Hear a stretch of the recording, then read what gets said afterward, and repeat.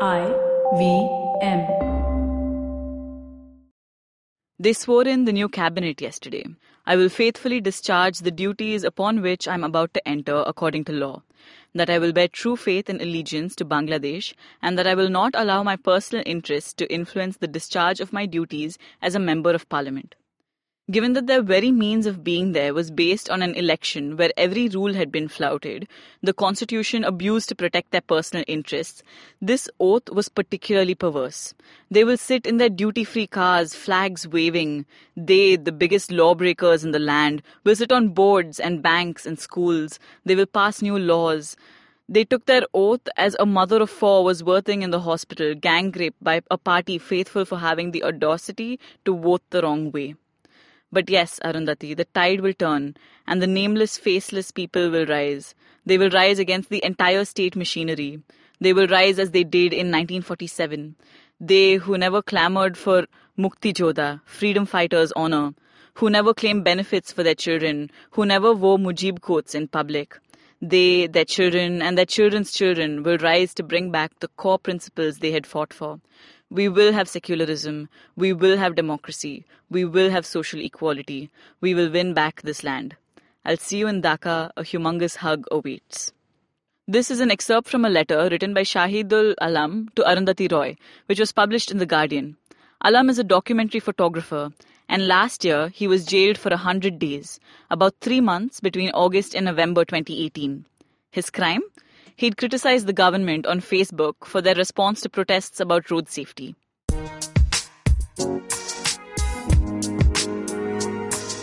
Hi, you're listening to States of Anarchy, and I'm your host, Hamsini Hariharan. This is a podcast about global affairs and foreign policy, and every week I tackle a new topic that will hopefully make more sense of the world we live in. The violence against journalists is not new, nor is it limited to Bangladesh. It's been a bad year for the press in South Asia. Every country has dropped a couple of places in the Global Press Freedom Index in the region. But what does that even mean? On June 16, 2019, in Islamabad, Mohammad Bilal Khan was stabbed to death. He was known for criticizing Pakistan's powerful military and the spy agency, ISI. On May 11, 2019, Meena Mangal, a prominent Afghan journalist and political advisor, was shot in the streets of Kabul. In Sri Lanka, India, Nepal and Maldives, the state crackdown on journalists has only increased. In an age of misinformation and technology-centered mobilization, journalists are easy targets for the powerful. My guest for today is the perfect person to speak about media freedoms in South Asia. Anohita Mojumdar is a veteran journalist who's worked across the subcontinent. She is the editor-in-chief of Himal South Asian. Himal is South Asia's first and only regional news and analysis magazine. In 2016, under immense pressure from the Nepal government, the magazine had to close down, and it restarted operations 2 years later in Colombo.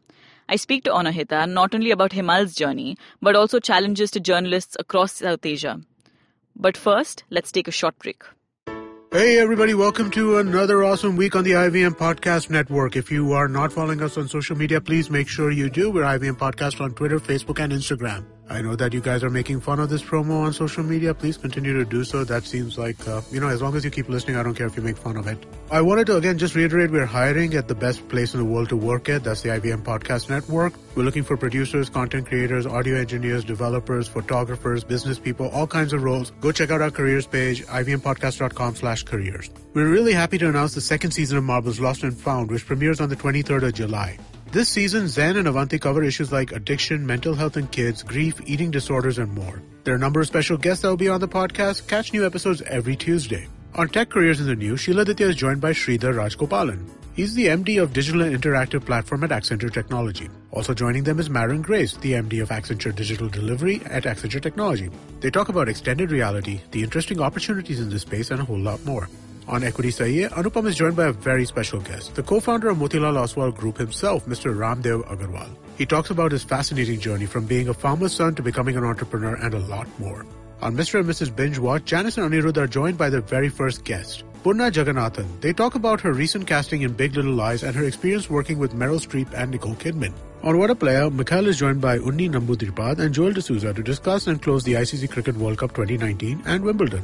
On Not Just Tansa, Person talks to culture and food writer Meher Mirza about the importance of articulating food stories rather than recipes. On Advertising is Dead, Varun is joined by Gaurav Lulla, co-founder of Loose Cannon's content studio. They talk about the importance of brand communication and their mutual admiration for the brand Nike. On the Pragati podcast, economist Anupam Manu returns to discuss how dollar bonds would affect the Indian economy. And with that, let's get you on with your show. Hi, Anahita. Welcome to States of Anarchy. Hi, Hamsini. It's good to be on this platform. As part of my due diligence, I actually checked out a couple of your podcasts and I found it really interesting. So I'm also looking forward to listening to them frequently from now on. Thank you. That means so much to me. So you worked all over South Asia. I know you were in Afghanistan when the war was in full swing. You worked in Colombo and Kathmandu with Himal. I know you worked in India. So I saw somewhere that you describe yourself as South Asian by temperament. Can you tell me what that means? I think I find myself approaching issue from a wider perspective than perhaps just a nation state one. I think our citizenship is definitely a very important part of our identities, but we all have identities that go beyond our citizenship and define us in many different ways. And the more I have reported on South Asia, I've come to understand how interlinked we are, both in terms of challenges and contradictions. And I feel the only way to really approach many of the issues is to look at it from a wider perspective. So I feel like I'm very South Asian in terms of the interconnectedness of peoples and the region. Okay, so did this South Asianness come by itself or did it begin when you were reporting? I guess it's a very long journey to becoming South Asian and many parts.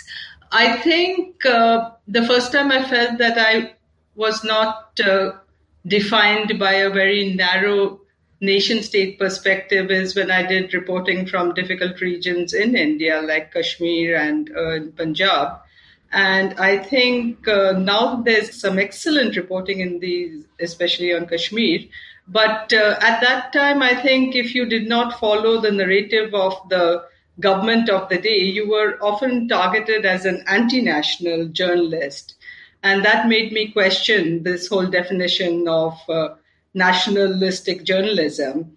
And later on, when I went to Afghanistan to report from there, the reporting on Afghanistan was dominated by the Western media, obviously, because they had troops there, they had put in so much money there, there was a huge presence. And I found that my approach towards a lot of issues in Afghanistan was very different from that of people who were coming and reporting on the place with a Western perspective. And I thought it was a very South Asian outlook that I had on it, because Afghanistan was often very stereotyped, whether we're looking at problems relating to women there or violence. And whenever I looked at problems, I was always felt that, we have these problems too in different ways. So it doesn't make Afghanistan very unique. And that's where I really felt very, very South Asian, perhaps for the first time, and felt that was my identity. Yeah, I'm guessing, whether it's things like women, education, just values and frames of reference, there's sort of a similar footing that we have all over South Asia. I'm not going to equate the cultures as the same. That's something that tends to happen sort of with the dominance of India in the region. But there are definite linkages and it is easier to share a lot in common, I guess, with people from countries in the region. Exactly. I think we share a lot. Our challenges are very similar. And if you look at India as well, India is a country of so many cultures and so much of difference. So I think you can be as Indian in Afghanistan as you can be in Sri Lanka in terms of shared cultures, and the cultures intersect depending on which part of the region we are in. Yeah, that makes sense. Particularly within India, because you have so many sub-nationalities, you often don't find things in common just with people from other parts of India. So I don't know, would it be fair to say this sort of multiculturalism can extend to countries outside India? I definitely think so. Even in, let's say, the countries which are considered smaller in terms of geographical size or population, I think many of them have extremely complex and plural identities within their country. So absolutely. All right. So from Afghanistan, did you move to Kathmandu? Yeah, that's right. I moved from Kabul to Kathmandu. So in 2011, right? So was that to join Himal? It was in 2012, but yes, it was actually, I moved to Kathmandu specifically to join Himal because The Himal had given me the kind of space that most media, especially in the region, and I would say India, were not willing to give me to report on Afghanistan. And just as an independent platform for journalists to report on things the way they see them, over the years I became a real fan of the magazine. And I think the magazine was going through some difficult times, and I was asked if I could come and help. And I thought I must do my bit to keep the place alive and going, and that's how I ended up in Kathmandu. All right. And how were the first couple of years when you were in Kathmandu? How was editing the magazine? How did you try to keep alive the space that you were fond of when you were a journalist? It's an interesting question because all my life I had been a reporter. I had never taken on even managerial roles, just shied away from it all. And then I landed in Himal with zero experience in running an organization. And it was just really, I guess, sheer passion that I kept going and up a very, very steep learning curve. And I think I also realized that if I wanted to do my bit to keep the magazine going, I also had to get into areas which we journalists usually shy away from, which is managing and fundraising and admin and finance. And, it made me realize that a lot of us, I think we want independent spaces to be kept open and alive as long as possible. But we as journalists, we don't really want to go there because it's hard, it's difficult. I still find it extremely difficult to do that bit. But if we are not going to rely on large media houses alone, or we're not going to rely on let's say the marketing department, or we're not going to rely on just typical managers, and we want these places to be vibrant, we also have to do that bit of work which we don't always like. Yeah, I completely agree with you. I mean, before I started States of Anarchy, I was part of a very small editorial team at this magazine called Pragati, which was run by the Takshashila Institution. And we were essentially a 2 to 3 person team figuring out everything ourselves, right from social media to the editing to commissioning. And it does get difficult. And I can see why journalists would also not want to take up that job, because it is a lot more fun, I guess, to be on the field. But it is necessary also. Yeah, exactly. And you must have realized that even when organizations are small, the number of things you have to think about when you're running an organization, the number of things doesn't really minimize. The scale is smaller than a large organization, but the number of things which go into it is almost the same as running a larger organization, except that you're doing it with far fewer people. That is true. And far fewer resources in general. Exactly. And I think another element is that I think making sure that the back end, as it were, that your admin and finance is absolutely impeccable. Not only impeccable, but transparently impeccable in a demonstrable way. That has become so important now, because I think attacks on the media are increasingly targeting that factor. I think fewer and fewer governments are exercising outright censorship, because censorship is seen as a black mark against a government. There's a cost for any government which is censoring, and it's public, and people are documenting it, and they're decrying it, and they're making less. But if you go after an organization through its back end, its admin and finance, it's extremely low cost for the government which is censoring you. So I think that is becoming much more popular. That's true. And I think with a small organization, its biggest advantage, I guess, it's credibility, right? That's the only thing it has to go by. And therefore, it's very sort of imperative to have these transparent background processes, so that if someone is coming after you, you have nothing to hide in that sense. Yeah, exactly. And, the thing is that most of us who are in this work and critical work, we are doing this work because of a passion for the journalism. So you're very ill-equipped to deal with the minutiae of those processes of administration and finance, and yet you'd better do it, because I don't think journalism now is only about telling the story. That's true. I completely agree with you. It's I think more and more, you know how we would see movies about movies? Journalism has also sort of become about journalism.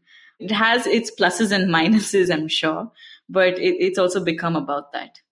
Yeah, that's right. And I think in this day of, the post-fact world and fake news, I think there is an incredible imperative on all of us to also demonstrate what we are doing, how we are doing it, why we are doing it, so that people can draw lines between what is real journalism and what is not. I completely agree with you. I want to get back to fake news in a while. But first, can you tell me what happened when you were the editor of Himal in Kathmandu? Himal was based in Nepal for about 20-25 years, correct? Yes. So what happened? Why did you move to Sri Lanka? Well, we kind of got caught in the crossfire, so to speak. Our founding editor, Kanak Dikshit, who came up with the idea and concept of Himal and ran it almost single-handedly for 25 years. He, as a civil society activist, had protested against certain corruption in higher places in the Nepali establishment. And because he was outspoken and unwilling to back down, when a person was appointed to the position in an anti-corruption office and he had opposed it. So as soon as the person was appointed, he went after our founding editor. Subsequently, the case was thrown out. Subsequently, this person was actually an impeachment process against him was started in the parliament against this anti-corruption czar, that is. But by then, it was too late for us. And the way we were targeted was also, I think, a little more unique than just people, investigating you or actually carrying out any actions against you. In our case, all that happened was that a range of permissions we needed from government authorities in order to operate, the permissions were withheld.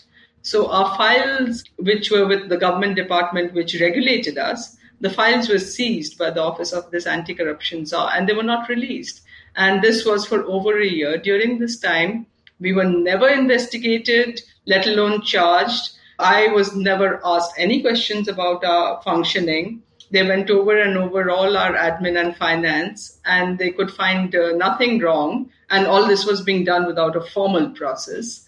But eventually, since the government departments didn't give us permissions, we couldn't continue. For example, we got a donor grant, and they didn't give us the permission to use it.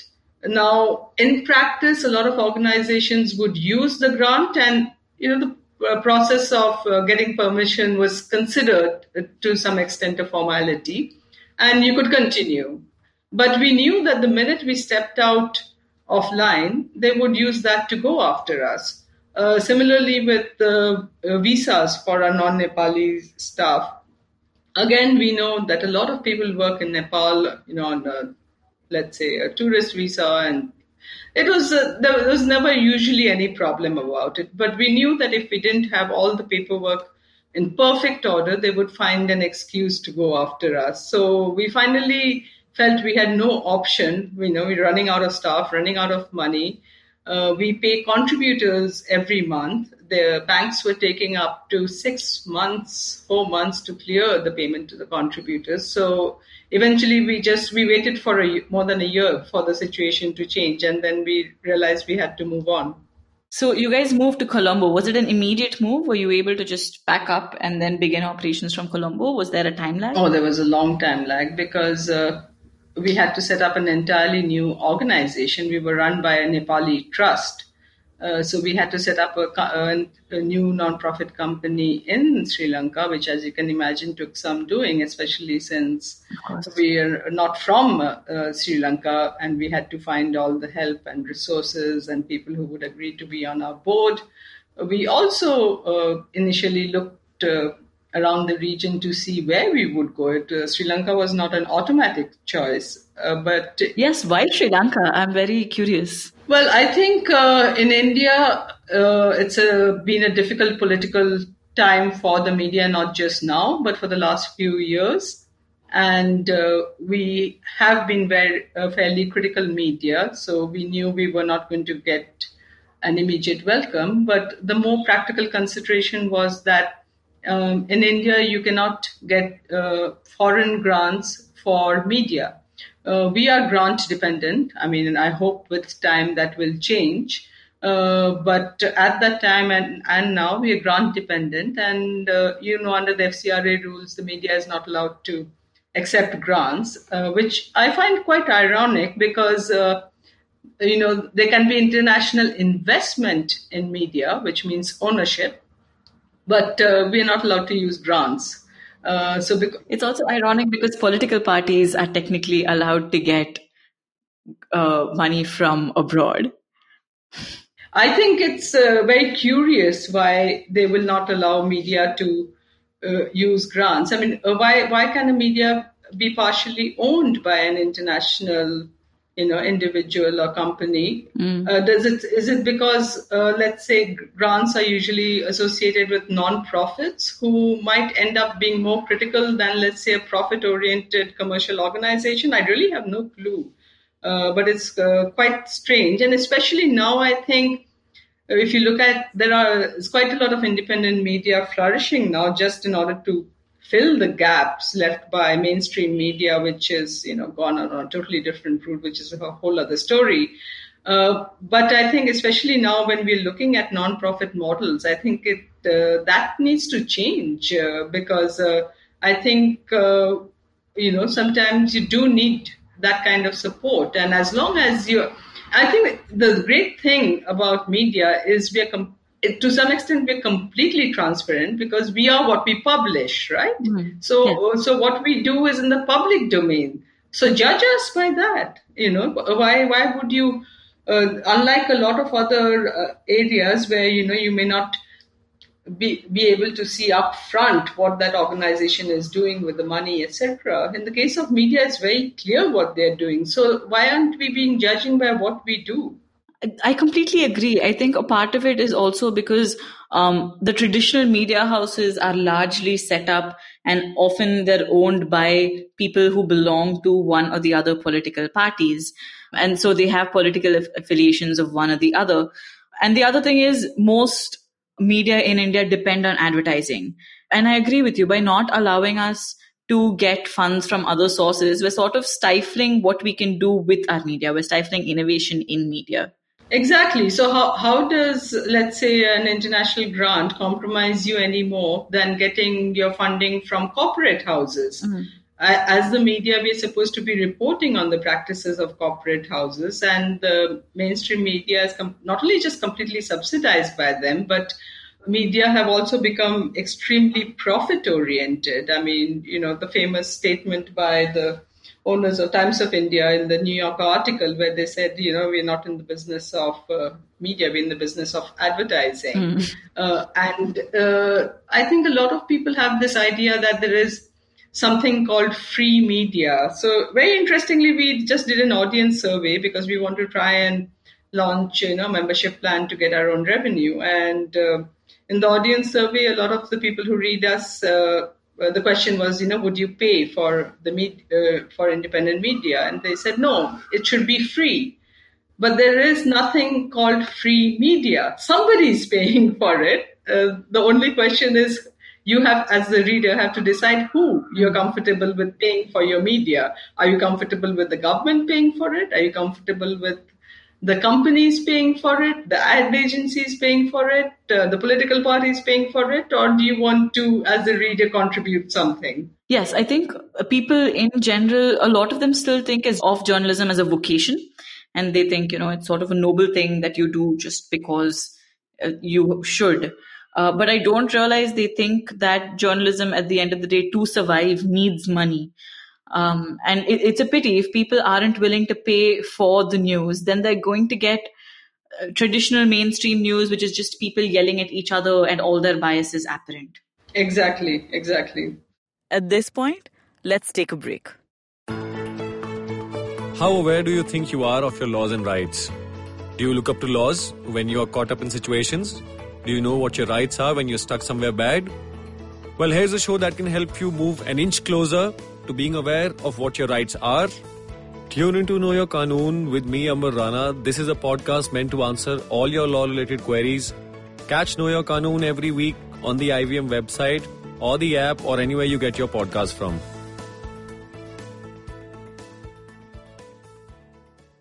Welcome back after the break. You're listening to States of Anarchy, and I'm Hamsini Hariharan. So you were saying you moved to Sri Lanka. Yes, and then we set up an organization, which again took a long time, and also because, as a journalist, I'm not an expert on any of these processes. But were able to start publishing again from just over a year ago in April last year. We are now completely online, whereas in Kathmandu we had print edition. But that for the moment we are only online, also largely because of the issues of distribution, which has its own complexities, as you probably realize. And we, after studying all of South Asia, we felt that Sri Lanka had the enabling legislative and political landscape which would allow us to move here and start without too many obstacles. And that did prove to be the case. We also had a group of dedicated readers and a very dedicated group of our regular contributors who made us feel very welcome and extended a helping hand, and that's also, I think, something which is makes me feel very South Asian, that here we were in a way almost being, if not kicked out, forced out of Nepal. And a lot of people could have seen us as a political liability. But every person who, I spoke to saying, would you come on our board to help us start there was absolutely no question. They didn't blink twice and they agreed, and they extended practical help in terms of, introducing me to people, finding everything from lawyers to chartered accountants who could help us set up the organization. And I think that really, again, was part of the South Asian spirit, to say, hey, if you can't do it here, come here and we'll help you make it happen. That's great. I'm very glad that you guys were able to move between countries to set up office. And this is actually the first time I'm hearing of a South Asian spirit that works as, camaraderie and companionship. And I'm very glad for that.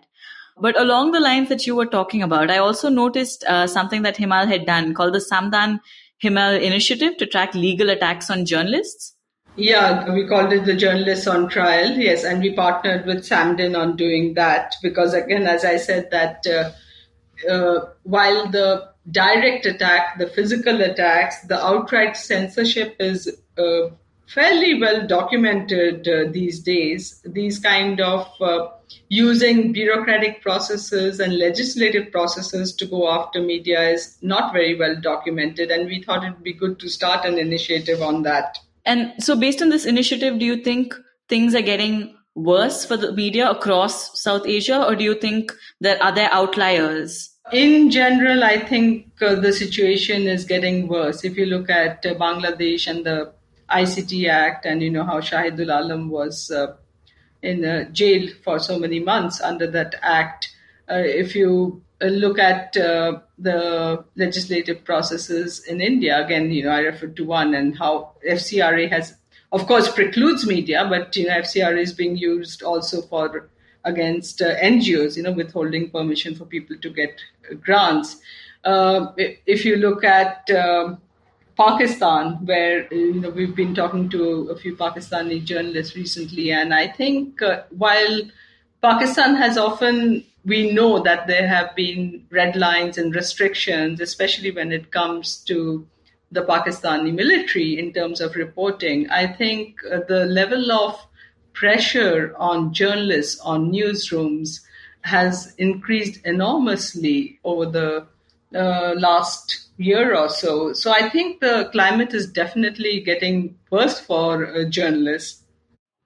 And do you think this is sort of a side effect of the fact that elections have been happening across South Asia, between 2018 and sort of what will go till the later half of 2019, 2020? I think, unfortunately, I don't think we in South Asia are really getting an enlightened leadership in our political sphere. And I think there is, in general, again, not for every country in South Asia, but in general, there is a move towards greater authoritarianism in our politics. and I think that is definitely being reflected on the media. Of course, the media becomes one of the first casualties of authoritarianism. Of course, Maldives has been an exception in terms of how its citizens have really stood up and taking enormous risk to throw out their authoritarian leader and have a more democratic government in place. But by and large, I think most of the region has been moving towards a more authoritarian polity. Yeah, I think that makes sense. I was looking at the World Press Freedom rankings for South Asia, and actually all of them have fallen by a couple of ranks. The only country that has gone up about 14 places is Bhutan, and that's because I think they're sort of diversifying the media there. I was also listening to your podcast that Himal had done with Omar Varej on the increase of censorship in Pakistani journalism. And I thought that was very telling of what authoritarianism does to the media. Exactly, and I mean, again, the censorship is getting recorded, but the fact that journalists are being pushed out of the newsroom, people are losing their jobs. There is the use of advertising again, which media have been dependent on. You cut off advertising, you're basically cutting off uh, the live stream of a lot of media who are dependent on it. And of course, in Pakistan, we also have much worse attacks, direct attacks, people being picked up, physical attacks, threats, people losing their lives. So I think it's quite a dire situation. Yes, and the problem with sort of authoritarianism and crises is also now you see an increase in internet shutdowns for very simple, even local level conflicts, right? I mean, the terrorist attack in Sri Lanka, for example, I won't call it a low level conflict, but that was one example. I think India is the country with the most number of internet shutdowns in the world. And that also directly affects your media. Exactly. And again, the internet shutdown is, I think there are a few organizations tracking it, but again, it doesn't really make the kind of headline news, even though it has such a impact, And I think India, because it's seen as a democratic country and shutdowns are usually localized, to a particular region or a state. So it doesn't really get the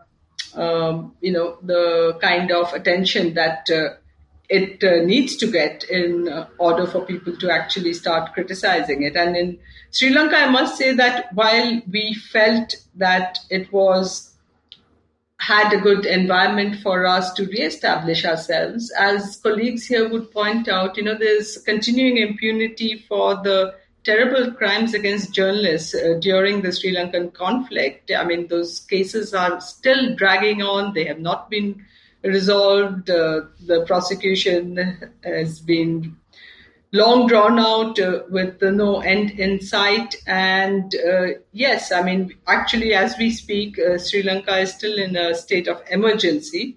And internet shutdown is something which is not, I should qualify that, not internet shutdown, but social media restrictions have been put in place several times since I've come here. And these attacks were only one of the instances.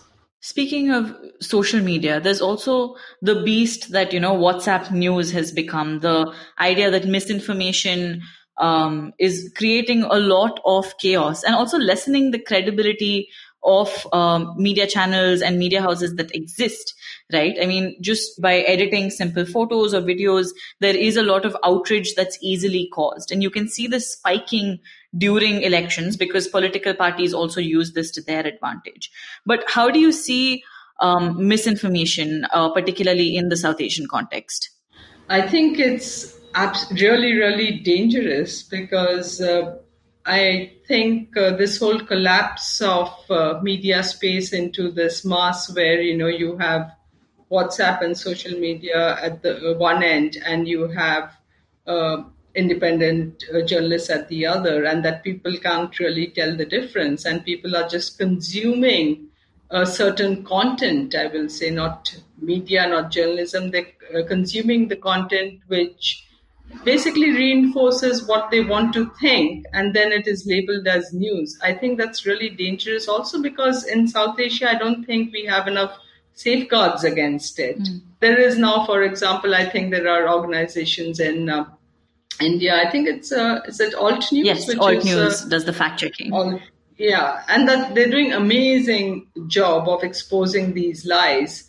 But I don't know how far it's reaching, and I think it needs to be much more structural. And I think one problem in media is that I've been now a journalist for 30 years, and I think at least when I started journalism, there is this thing that, you don't call out other media organizations. There's this unspoken rule that you don't talk about the bad behavior of other media organizations because they're kind of, I don't know, brothers or sisters in your same profession. And I really think we have to change that. I think it's as important to call out absolutely false, fake journalism as it is to do good journalism. Especially since if we look at a lot of the mainstream media and, the talking or screaming shops that you were referring to, I think, we don't need to opinionate on a lot of these TV shows. Let's just call them out on facts. And we're not doing enough of that, I think. I completely agree. And you would think that a lot of the journalists would be the people who are sort of inserting civility into the dialogue. But instead, even if they are calling out each other, it turns into sort of a mudslinging contest. And no one's calling out the problem with the news that they're reporting. They're just calling each other out personally. Exactly. I think, and the thing is, we as journalists, we are equipped with the skills to decipher fact from fiction. We are equipped with the skills of fact checking. We are equipped with the skills of investigation. At the very least, we are equipped with the skills of asking good questions, just like the questions you're asking me now.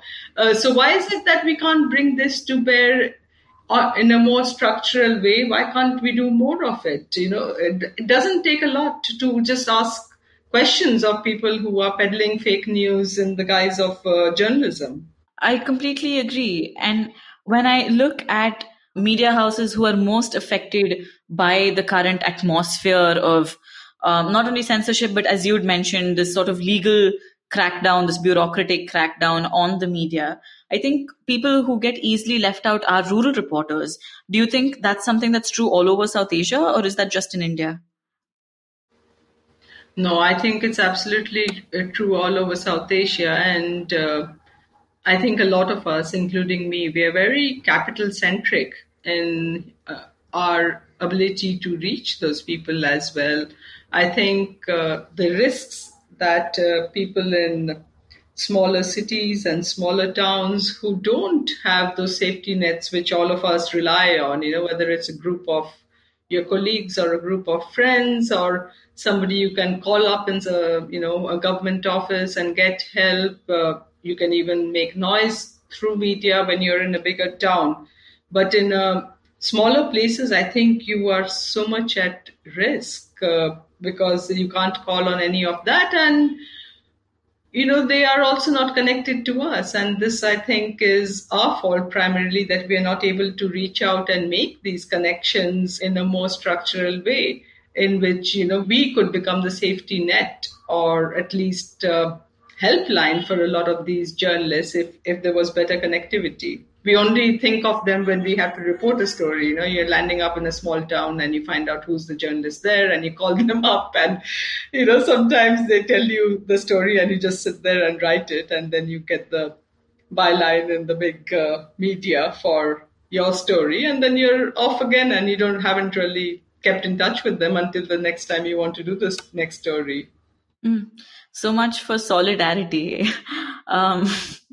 Okay, so we've spoken about I actually a lot of think, on the issue of solidarity, it really troubles me because I look at other disciplines, and like you go for some meetings which are to do with human rights, or you go for a meeting of women's groups, and you see all these friendships which have developed over decades between people from different countries as well.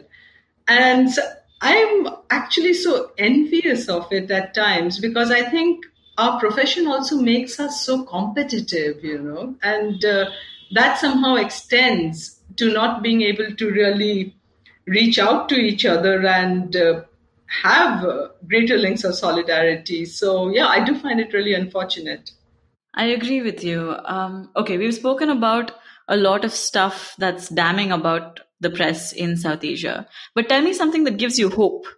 I think independent media houses, which are have come up against all the odds, I would say. We've just talked about what it takes to keep small organizations going, and we've talked about the political environment in a lot of the countries. But if you look at how people are still going ahead and setting up new organizations, running them single-handedly, and I think what's really exciting for me is to see how many young people are being drawn to such organizations, and uh, joining them and doing really, really courageous work. And if I just look at even, I reported on Kashmir for a number of years. And I really felt I stood out like a sore thumb during those years in terms of the kind of reporting I was doing. But I think if you look at the media in India now, the mainstream may have its own narrative, but I think there's enormous amount of really good reporting. There's also enormous amount of really in-depth reporting, the skills which I don't think we learned or we were taught while we were reporting. It was so much more a news cycle, but people are going behind the news story now and reporting on issues which during our time were probably, we thought were too complicated to handle, or there was never any appetite for those stories. So I think the space is there, the platforms are there. The issue is, how we can keep it going and how we can expand it. All right. And this is my last question for you. If someone's interested more in reading more about South Asia, reading more of good, maybe South Asian media, reading more about what's happening to the press in South Asia, what are some resources that you would recommend? I think in terms of South Asia wide coverage, we remain probably one of the few platforms. Unfortunately, I don't think it's really widened, and that's also why I feel it's important to keep us going. But I think a lot of media now are paying attention even to the practice of journalism. If you look at India, you have the Wire, you have uh, India Spend, which is looking in depth into data. You have the Scroll. I'm sure I'm missing a few. I mean, you have the incredibly brave Caravan. I mean, hats off to them. I read each issue of Caravan and think, my God, how are they doing that? How are they still standing there and, doing are part of this good fight. So these are the ones which I'm familiar with, which the Hoot, of course, has changed, but I used to be a regular reader of the Hoot in terms of documentation of journalism. These are the places I can think of off the top of my head. That's great. Thank you so much, Anahita. Thank you for being on the show. Thank you for the work that you're doing, and best of luck. Thank you, Amsini, and same to you. And I look forward to hearing more of you in the weeks and months ahead. Thanks so much. That's it for this episode with Anahita Majumdar. Thank you so much for staying with us. It's becoming increasingly hard to be a good journalist in South Asia. So if you want to support magazines that do good work, then go over and donate to Himal or Scroll or The Wire or any small and independent organization that you think is doing good work. Subscribe to these organizations and you will be doing your part in building a strong fourth estate. That's it for this episode of States of Anarchy. If you have any comments or questions, then feel free to reach out to me on Twitter @HamsiniH or on Instagram @States of Anarchy. If you like what you listen to, then do subscribe to the States of Anarchy on the IVM podcast app or wherever you get your podcasts. If you're struggling to make sense of the headlines about international politics, I have a solution for you. On the last Tuesday of every month, I'm going to do a roundup of all international news that you should know about. The first news roundup is going to appear next week on the 20th of July, so do tune in. Hey, this is Shidaditya. And I'm Amit Doshi. And we host Shunya One. It's a really fun podcast where we talk to some of the best entrepreneurs in the country. Yes, talking about everything from their startup challenges to what they're building and all the future of technology right here. So catch us on the IVM Podcast website, app, or wherever you listen to your podcast from. Hello, everybody. We have a brand new daily podcast we're working on with Bloomberg Quint. All you need to know provides the top news on business, markets, and the economy so that you can stay ahead of the curve. Tune in every morning on BloombergQuint.com, the IVM Podcast app, or wherever you get your podcasts from.